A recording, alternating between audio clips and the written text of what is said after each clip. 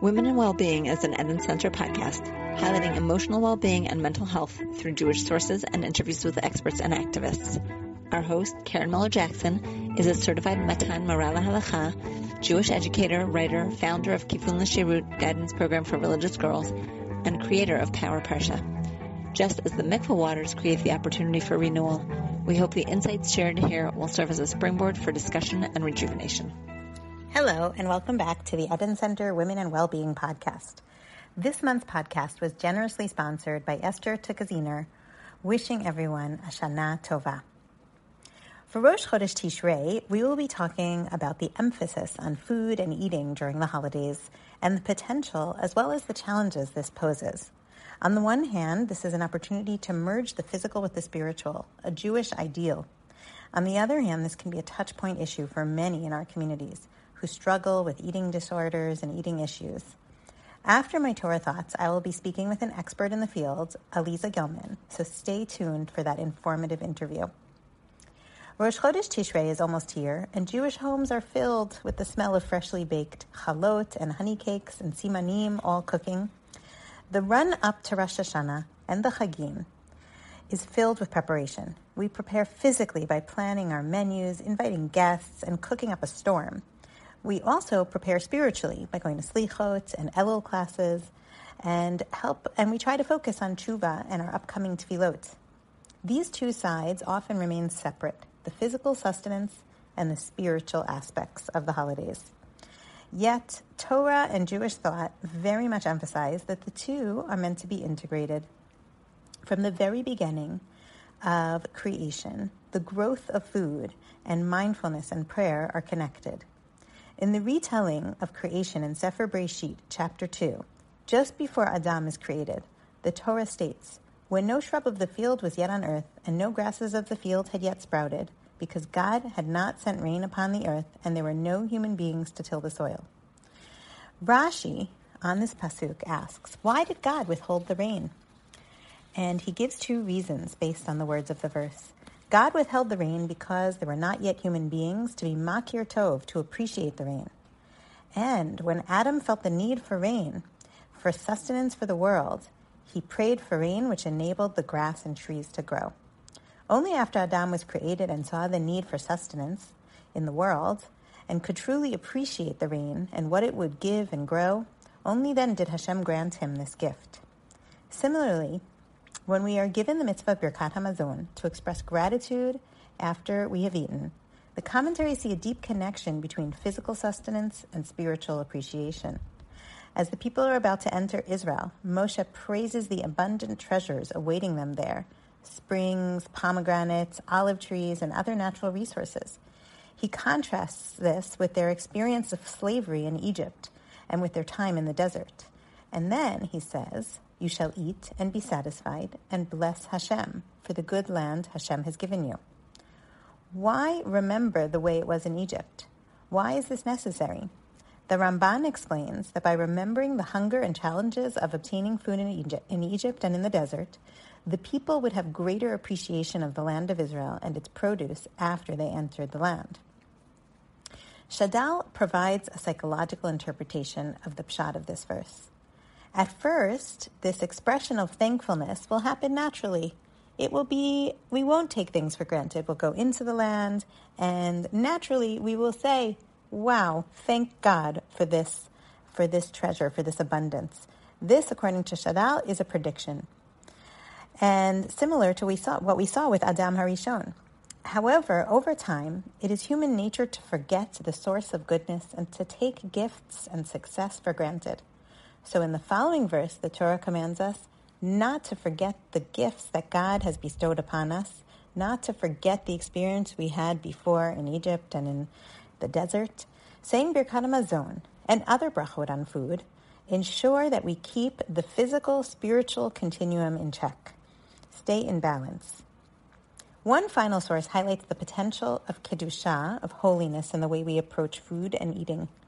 When Sefer Vayikra talks about kedoshim tihiyu, be holy, the Ramban interprets this to mean that even when something is permitted within the Torah, such as eating certain foods, it has an additional aspect, an additional mitzvah of being mindful about how we eat and elevating the act of eating from physical to spiritual. These sources provide a nice, healthy perspective on food and sustenance in Judaism. However, these messages are unfortunately not always conveyed to our youth. This is not always what we emphasize. Food is such a huge part of Jewish life. Every Chag has its special foods. On Shabbat as well, there is so much emphasis on the meals and so much time spent at the table around food. Sometimes this poses a significant challenge, in particular in our society, which has placed such an emphasis on one's body image and how we look. Even within our religious communities, there are still so many cues and messages that girls in particular are exposed to that may affect their relationship with their bodies and with food negatively. How can we help navigate these challenges? So for Chodesh Tishrei, stay tuned, as up next I'll be speaking with Aliza Gilman about eating issues and eating disorders, challenges and solutions within the Jewish community. Aliza Levitt-Gilman is a psychotherapist who uses an integrative approach drawing upon CBT, DBT, EMDR, schema therapy, and other modalities to treat a variety of issues. Her primary areas of focus are anxiety disorders, eating disorders, trauma, and self-harm. She sees private patients in Jerusalem as well as providing private coaching and seminars for parents to teach healthy eating habits from infancy and healthy boundary setting with adolescents. Hi, Aliza. Thank you so much for joining me today. It's my pleasure. Thank you for having me. So you've been working for a number of years with religious young women. Actually, I'm open to hearing maybe it's not just young women who have been struggling with eating-related issues or eating disorders in the Jewish community. Could you tell us a bit about the data? What is are the numbers rising? I've read a bit of information about the numbers going up. And how is it different here, let's say, for the religious community in Israel and for the religious community abroad, in particular after COVID? What's been happening? Okay. So prior to COVID, the numbers were unsettling. Anyone who's struggling with an eating disorder is already one too many. The numbers were unsettling. And unfortunately, we don't have really accurate statistics for the religious communities, either in Israel or abroad, simply because it's underreported. If you go to NEDA, which is the National Eating Disorders website in the U.S., they talk about the fact that the Jewish community, we don't have appropriate statistical information because people are embarrassed to discuss mental health conditions. Depending on which religious community you're affiliated with, having a mental health condition can have a really negative impact on, whether it's an eating disorder or depression or anxiety, regardless, it can have a really negative impact on your chances of getting married, on your siblings' chances of getting married, of employment, et cetera, getting into certain schools. So many families really hide diagnoses, so we don't necessarily know the numbers, number one. Number two, unfortunately, in the vast majority of Jewish communities, again, doesn't matter if it's Israel or the US or Australia or England, there's still a pretty high emphasis on appearance, especially in young women, married women. There's this idea that when someone comes into shul with her new baby, look at you, you've bounced back. So there's a real emphasis on weight loss and thinness in general. So it's also very possible that we have a pretty large undiagnosed population because the symptoms are staring at us in the face and we don't recognize them because we're so trained to look at certain things which could be concerning as positive achievements. Oh, you had this baby and you're back, you've lost 3 clothing sizes in 5 months. Good for you, Wow. For example, the medical professional often miss it as well. You'll have men or women who are medically obese who start losing weight by severely restricting their food intake to the point where it's clinically concerning. But when they go to their doctor and they say, listen, I've been really restricting what I'm eating. I'm not eating very much. I'm exercising a lot and they're losing weight. Most doctors will look and say, that looks great. Visceral fat around your abdomen is really dangerous for you, losing all this weight. Wonderful. And they miss the development of an eating disorder, of which there are a few, simply because they're looking at weight loss. And so I can't give you exact numbers. What I can tell you is I have some statistics from about 6 months ago. There has been a 119% increase in eating disorder hospitalizations in kids under 12. Under 12. Under 12. Oh my Yep. goodness. At the moment, 95% of the eating disorders being diagnosed are in individuals between the ages of 12 and 22 years old. Excuse me, 25. I apologize. The reason I'm saying individuals is that men get underreported as well.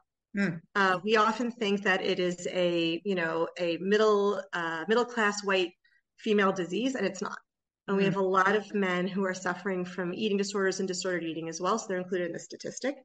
Prior to COVID, we saw eating disorders in about 1% of the general population. Now we're looking at 5%. That is a massive increase. And what's something which also a lot of people aren't aware of is that there's a couple different types of eating disorders. The one that's probably the most well-known is anorexia nervosa. It's got a 10 to 17% mortality rate, which is the highest mortality rate of any mental health condition. And 1 out of every 5 of those deaths are deaths by suicide. So this is a very, very, very serious medical condition, which is really misunderstood as to how dangerous it can be.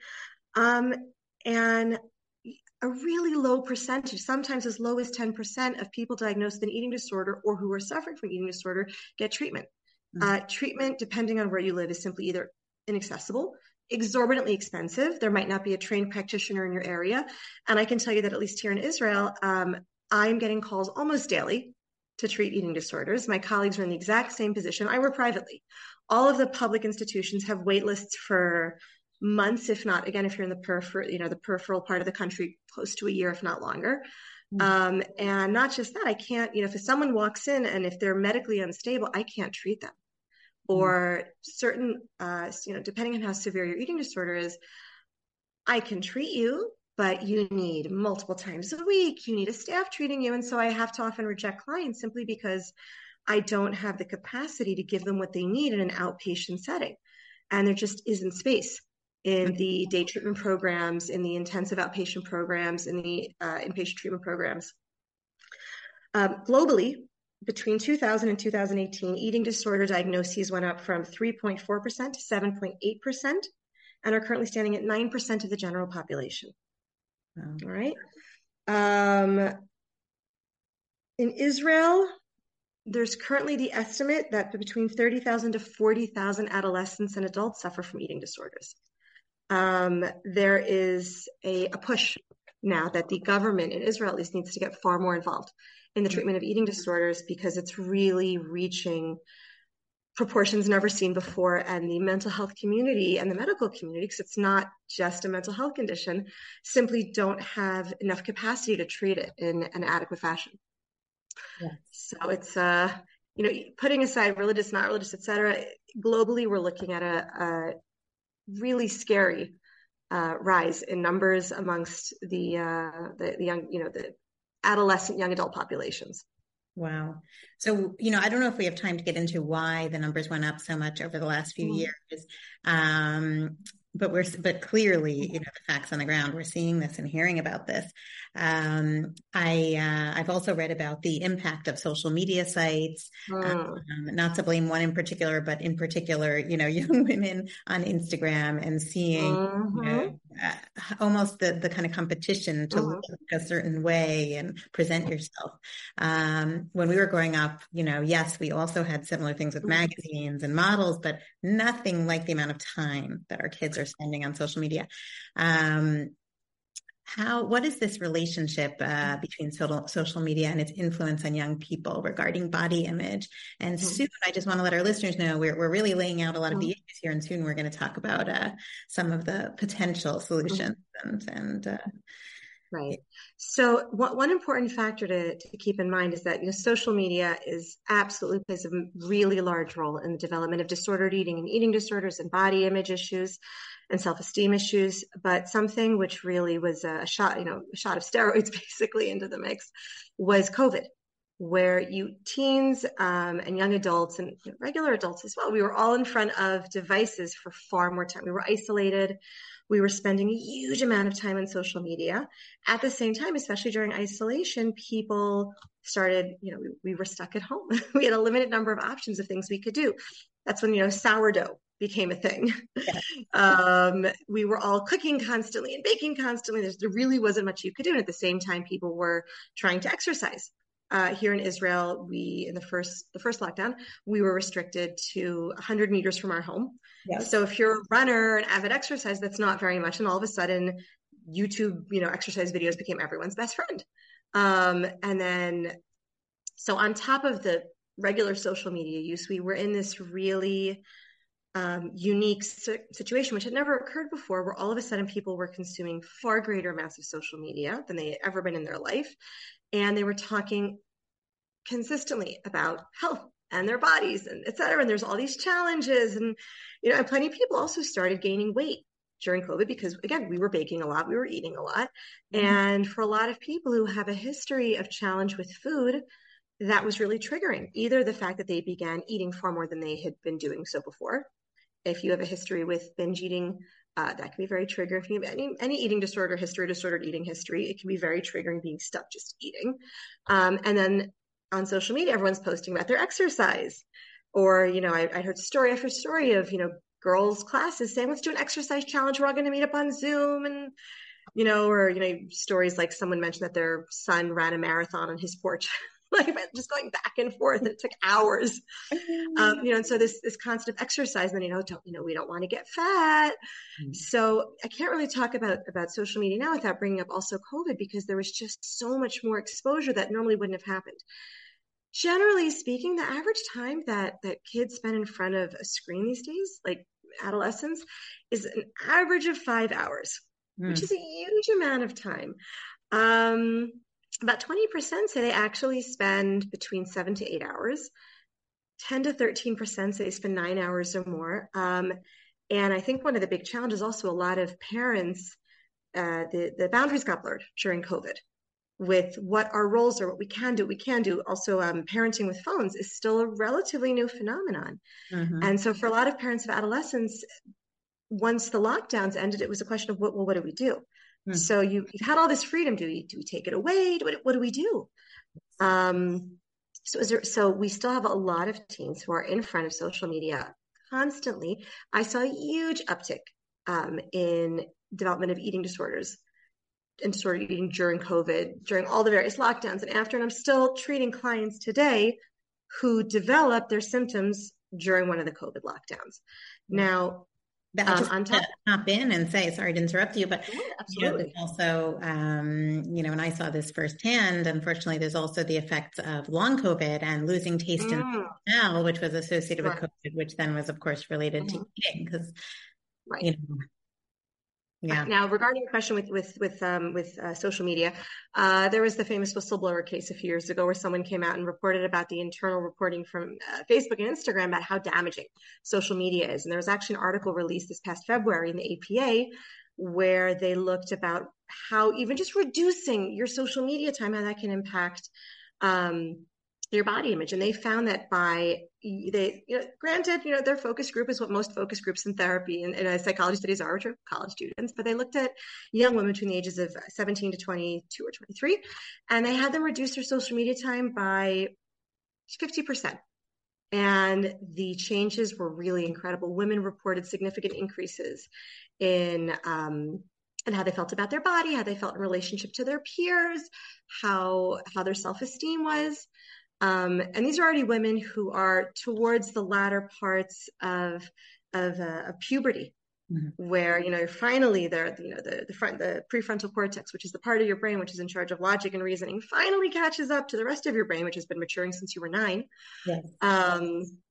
And if that's the numbers we're seeing with more mature young adults, then I'm assuming the numbers with younger adolescents who have less mature brains, we would see a greater impact as well, where you take kids out of this bubble. Social media, it's algorithm based. So all you have is one teen who clicks once on, do this 5 minutes a day to lose your belly fat. Right.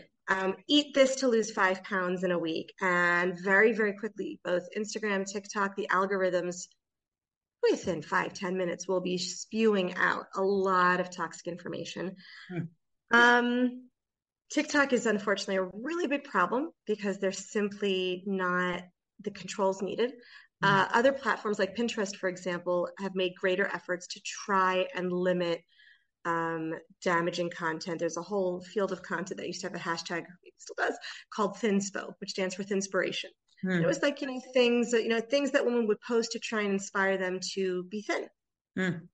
Wow. There was the thigh gap challenge that was trending a number of years ago where people showed that, their thighs didn't touch. Yeah. Just to name a few. Yes.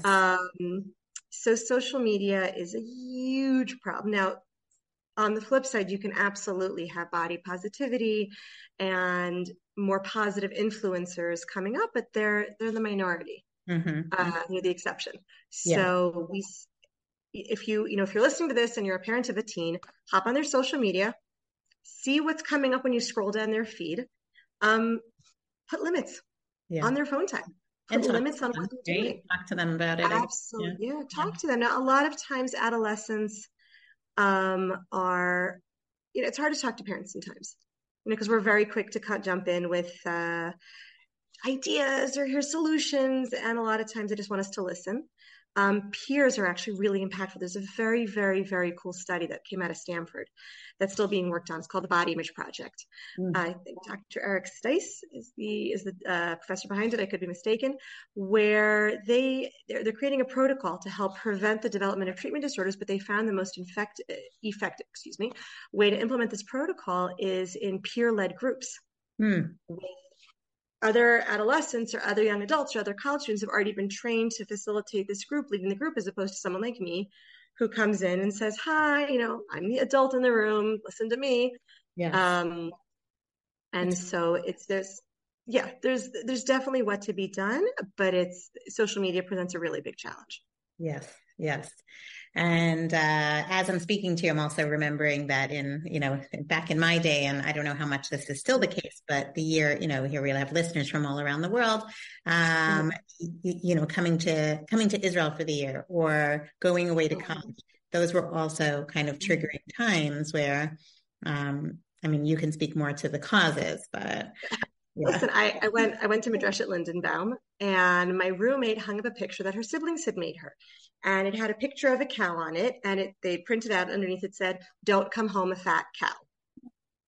Wow. And she hung that up, and I remember saying, wow, that's kind of mean. Yes.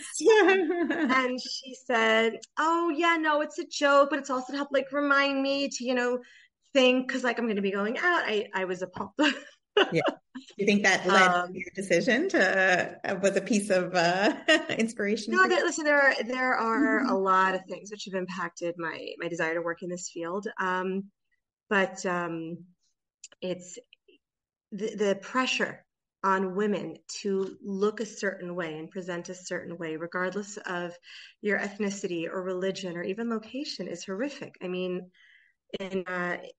Televisions were not introduced into the island of Fiji until the 1990s. Prior to that, Fiji did not have any reported cases of eating disorders. Wow. Within 6 months of TV being introduced and importing a Western ideal of beauty, cases started coming in about women on diets, women reporting body image dissatisfaction. So we're really surrounded. Now, granted, I grew up in the same time as you, where it was primarily magazines and television and movies, and that was it. If I wanted to see images of models, I had to go into my Barnes and Nobles and grab the latest YM or Cosmo or Vogue and leaf through it, and then I could put it, or get the Victoria's Secret catalog delivered. Yes. And that was the extent of my exposure, but it was limited. And even then, it still made an impact on me and my peers. And today, it's relentless. Yes. Yes. Wow. So that is a perfect segue into my next question, which is going to be such a big question, which is how do we as mothers or parents, but in particular mothers, because this is more a female issue, how do we broadcast good messages about food? I know this podcast, actually, I want to give a shout out to Dr. Naomi Grummett, who suggested this as a topic this. So we're going into Tishrei, into the Chagim, and we have the whole spiritual side, but we also have the whole physical side, focusing on the food in so many days, and especially when you have 2-day yontivs nonstop, and so what can we do to, on the one hand, have these, v'samachta b'chagecha, beautiful meals and wonderful food, and at the same time be conscientious of what language are we speaking, what are we thinking, what messages are we broadcasting to our families and ourselves? Yeah. So, my grandparents, are the World War II generation, and my parents grew up with, you don't waste food. They knew what rationing was. They knew what food scarcity was. My grandfather was an American soldier in World War II and helped refugees after the war. Everyone saw firsthand the effects of starvation. Many of my friends, also grandparents, were Holocaust survivors, and our parents were raised with, you don't waste food. You finish everything on your plate, everything. And then, so not only that, then we got to the 80s where everything was bad. Fat was bad. Carbs were bad. Everything was bad. And it was, Jane Fonda and her leggings, and, and so many of us have been raised that we're supposed to finish the things on our plate, and that certain foods are bad, and that food has almost moral value. If we're talking about the Chagim, what's good, what's bad. And the fact is, food doesn't have moral value. There are not good foods and bad foods. Now, if, you have, God forbid, diabetes or something, then we can say that, this is not a good food for you. Stay away from that food, because that could kill you if you eat too much of it or cause, significant health implications. But aside from extreme cases where you have allergies or an illness which is impacted by certain types of food, there is no good or bad food. And two of the major things that, we as parents, I'm going to emphasize parents, because a lot of times also dads can have a lot of throwaway comments that they don't think about that can really impact their daughters as well. If a girl understands that her value is supported also by her dad and who she is, and not so much her appearance, that plays a huge role decades down the line when she's looking for a spouse and looking for, what healthy validation looks like in your partner, your male partner, if that's what they're looking for. So the first thing is that we as, people, and Jews especially, we're really bad at checking in with our bodies. Am I full? Now, if you look at the halachot around Birkat Hamazon, we say v'achalta v'savata, not v'hitpotzatsta, not v'milita, v'savata. And the word sve'a is you were satisfied, and satisfied is both from an emotional point of view, in my opinion. If I eat a small portion of something, but it tasted so good, I can find that satisfying. V'savati, my body's needs have been met. And we're not very good often at checking in as, how am I feeling right now? Like, in the 90s growing up, I don't know if it was Kate Moss or, I think it was Kate Moss who said, nothing tastes as good as skinny feels. So there was this idea, stop eating when you're still a little hungry. That's how you know that you've had enough. Yeah. You should always be a little hungry. Or so many Shabbat meals, people lean back in the table and kind of groan, and you're watching the men loosen their buckles and going, oh, I'm stuffed. Yes. Can't believe I ate so much. And especially if you're Ashkenazi, it's very heavy food often. Yes. So one of the really important things is to practice mindful eating, which is, mindfulness is a very trendy topic as the last 10, 12 years already. And to say, when you put the food on your plate, stop, take a bite, chew, take a few bites even, and just stop and check in. Am I full? Am I enjoying this? Do I want to eat this? And, we have to get rid of this idea of, I must finish the food on my plate. If you're worried about Bal Tashchit, take less food. But we're not good at checking in. So teaching our kids to say, check in with your tummy. What's your tummy telling you? With your older kids older kids eat a lot more because their bodies are growing, and part of that growth is weight gain. And one of the things that a lot of people aren't aware of is that a female can gain up to 40 pounds during adolescence as part of her pubertal development. So frequently we'll look at these, teenage boys packing it away and, oh, look at him and his appetite. We see a teenage girl packing it away. And I start hearing comments like, are you sure that you want that second helping? Or do you really want dessert, honey? Or how about some more salad? I'm not going to pass you the potatoes. I'm going to pass you some salad. And there's these judgment-laden comments, which the parents can say, I wasn't saying anything. I just wanted her to think twice. But it's about saying to our kids, are you hungry? If you're hungry, b'te'avon, eat b'simcha. But if you're not hungry, ask yourself why you're eating more and how you're going to feel if you eat more. Because if you feel stuffed, then you feel kind of gross. So if you want to eat more, enjoy. I have to press you on this because it's so fascinating. It's such a fine line that you're touching on between wanting. So first of all, the boy girl divide. Also, as a parent of both, I mean, yes. And how do we know? I guess how do we talk about it? How do we help them develop this positive relationship with food? Where I think we don't want to say anything. We don't want to say, well, you go for it. We don't want to encourage bad eating habits. So what's that delicate balance? Right. So food, the second thing I'll add, then I'm going to get to your question, is also when we're talking also with your kids about food, it's about removing judgment, which I started saying a little bit about, do you really want that? It's not, I've had so many friends, both male and female, who will say audibly after a meal, oh, I can't have dessert. I'm not allowed, or, oh, that, no cookies for me. Or, oh, that's really bad. I shouldn't have that. Or I'm being really naughty. I'm taking seconds. There's this judgment heaped on food where we have to, first of all, just cut it out. If you don't want dessert, either don't say anything, or, frequently I get to the end of a Shabbat meal. I'm not hungry. I don't want dessert. It looks great. Half the time I've made it and already tasted it fresh out of the oven, so I know it tastes good. Yeah. And because it's important for me to model healthy behaviors with my kids, I'll say, I'm really full right now. I'm not going to have dessert. But if I'm hungry later, I think maybe I'll take a piece of this or a slice, or I'll even say oh, I'm really full right now. Save me a slice of that though. I'm going to have that with my coffee tomorrow for breakfast. And where I talk about what my needs are, but but going back to that fine line with the judgment. So when we start off by already removing judgment from food and judgment statements, oh, this is bad. I shouldn't, I'm, being really naughty. That already makes a difference. But with our kids, there is nothing wrong with also talking about nutrition, what your body needs. And that you can already start from a younger age. And you can talk about the importance of all the food groups. Why do we need proteins? Why do we need carbohydrates? Why do we need starches? Why do, what did we get? Fruits are super healthy, but they're also loaded with different types of sugar. Why do we need them? What do we get? And then from a completely, I'm not a dietitian, and dietitians can speak far more knowledgeably exactly which amounts, why, et cetera. But, nutrition fills us up.